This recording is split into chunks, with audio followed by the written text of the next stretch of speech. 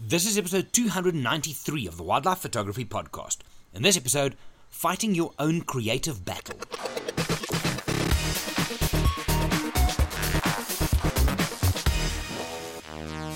Hey everybody, my name is Jerry, I'm from Wild Eye, and once again I'm handing the mic over to one of the Wild Eye team members.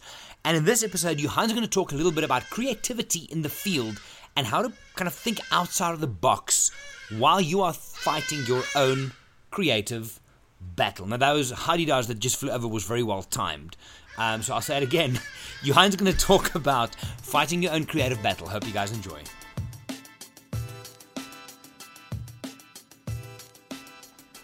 Hello everybody, hope you guys are all well. I'm currently sitting in my vehicle, not driving anywhere, but just to try and get away from the chaos in my house with two boys, and also just trying to get the best sound possible for you for this particular podcast.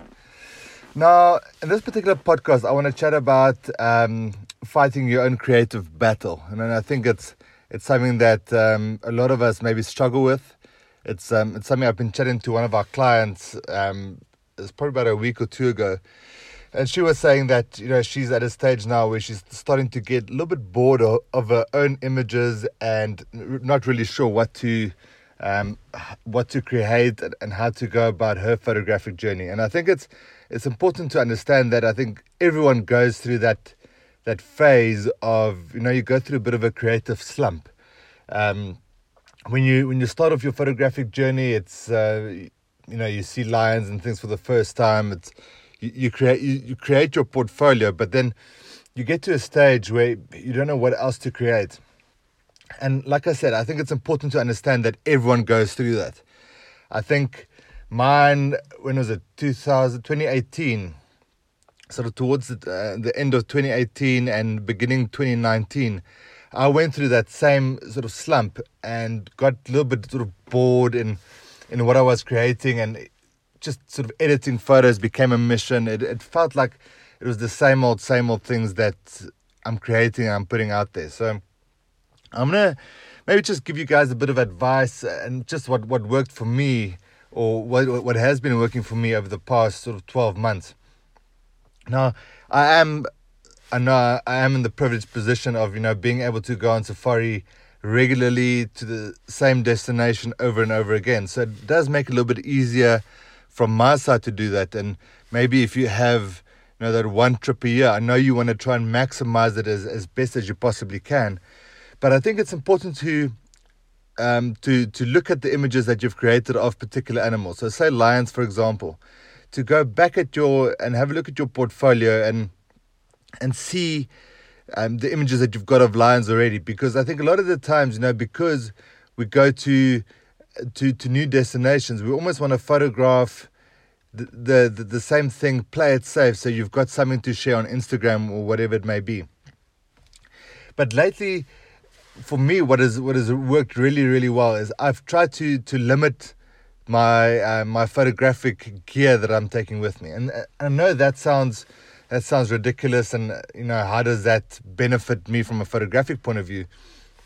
But I found if I've only got sometimes even just one lens, one or maybe two lenses, I really have no other option but to make it work. So recently in the Serengeti, I was there for a month. For the past 3 years, I've been using a 400 2.8. Fantastic lens, really, really cool, especially for low light. But it meant that, almost over the past 3 safaris there, I've created very similar sort of images from a look and feel point of view. So this year I decided to take a 600mm with me for still images, and I took 100 or 400 with me, mainly for shooting videos. And that really that 600mm lens has really sort of made me think out the box with close-up portraits. Instead of just playing it safe and getting the whole animal in, it makes you think a little bit more from a photographic point of view, like deconstructing an animal.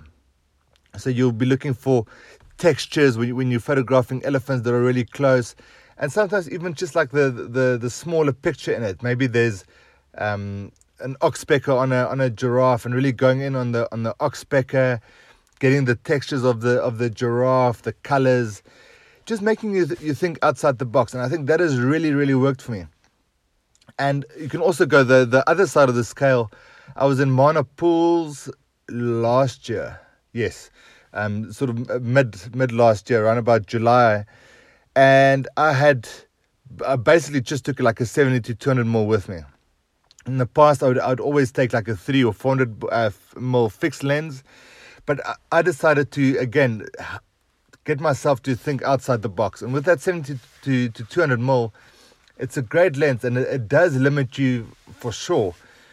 But it forced me to create different images. And I think that's exactly what you're trying to achieve. I think a lot of times if you have that safety option, your 80 to 400 or 100 to 400 mil option, you always go the safe route. And I think that's exactly where the creative slump almost comes in. You're not thinking outside the box, you're playing it safe. So for me, that has really, really worked to try and limit my photographic gear. Now, if you're someone that travels to a particular park on a regular basis, whether it be going to Yellowstone or Kruger National Park, wherever it may be, I would really encourage you guys to try this at some stage. If you're going to the Kruger or to Pilanesberg or wherever it may be, try and rent a lens that you haven't used before. So if you've been using 100 to 400, go with a big lens, a 500 or 600 mm lens, and just take that with you. And you will see how your photographic mind starts changing. You get creative, you start looking for different things, and you will then create different images because you've got a different lens with you. You're getting a little bit closer. I think for me, that has really, really worked. I think it's also, like I said before, I think it's important to have a look at, just to take stock on your portfolio and what you've got. I'm going to use lions again. If you photograph lions in Madikwe and in the Masai Mara and all these places before, and you decide, okay, you're going to South Luangwa, for example, to take stock what you have already and try not to recreate that again. Now, I know the scenery can sometimes be different. A place like South Luangwa, you want to include that beautiful river, those beautiful sort of oxbow stretches of the Luangwa River. But, if the animals are away from that river and you're faced with a scene that is very similar to everywhere else, why not get a little bit more creative? Try and do slow shutter speeds. And I think, communicate this with your guide as well beforehand.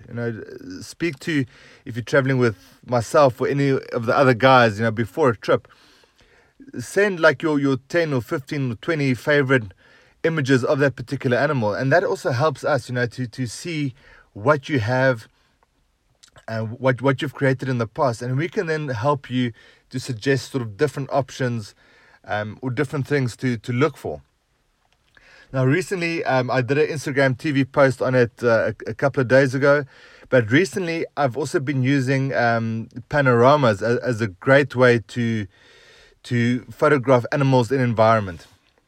Often and look, there are certain places that lend themselves more to this than others. But in the Serengeti, if you're shooting really, really wide, like a 16mm lens or like a 24-70, often your subject gets lost in the frame.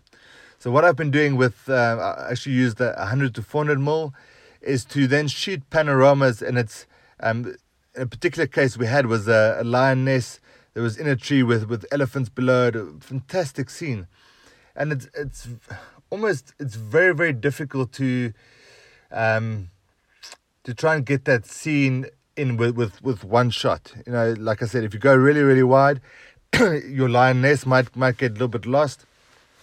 But with those panoramas, it really is a fantastic way of still getting in close to your main subject, which in this particular case was a lioness, but also creating or keeping that environment in. She was in a beautiful tree. There was beautiful dark skies in there.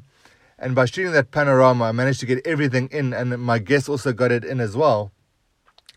But it wasn't sort of foreign, like too far that your subject gets lost. So I think there's a lot of different ways that you can get creative from a photographic point of view. But I think a lot of the times we're going on safari and we're just trying to create the same thing over and over again, which I think that's where the massive slump comes in. So that's just a short sort of a few thoughts from my side. I look forward to hearing feedback from you guys. If you're going through a photographic slump or creative slump, if you want to call it that, let me know. Send me a message. I'm on Instagram, Johan van Zyl Photography, or you can send me an email, johan@wildeye.co.za. And maybe then sort of send a few images my way, even from a processing point of view, or even just cropping it a little bit differently. That might give your image a different look and feel.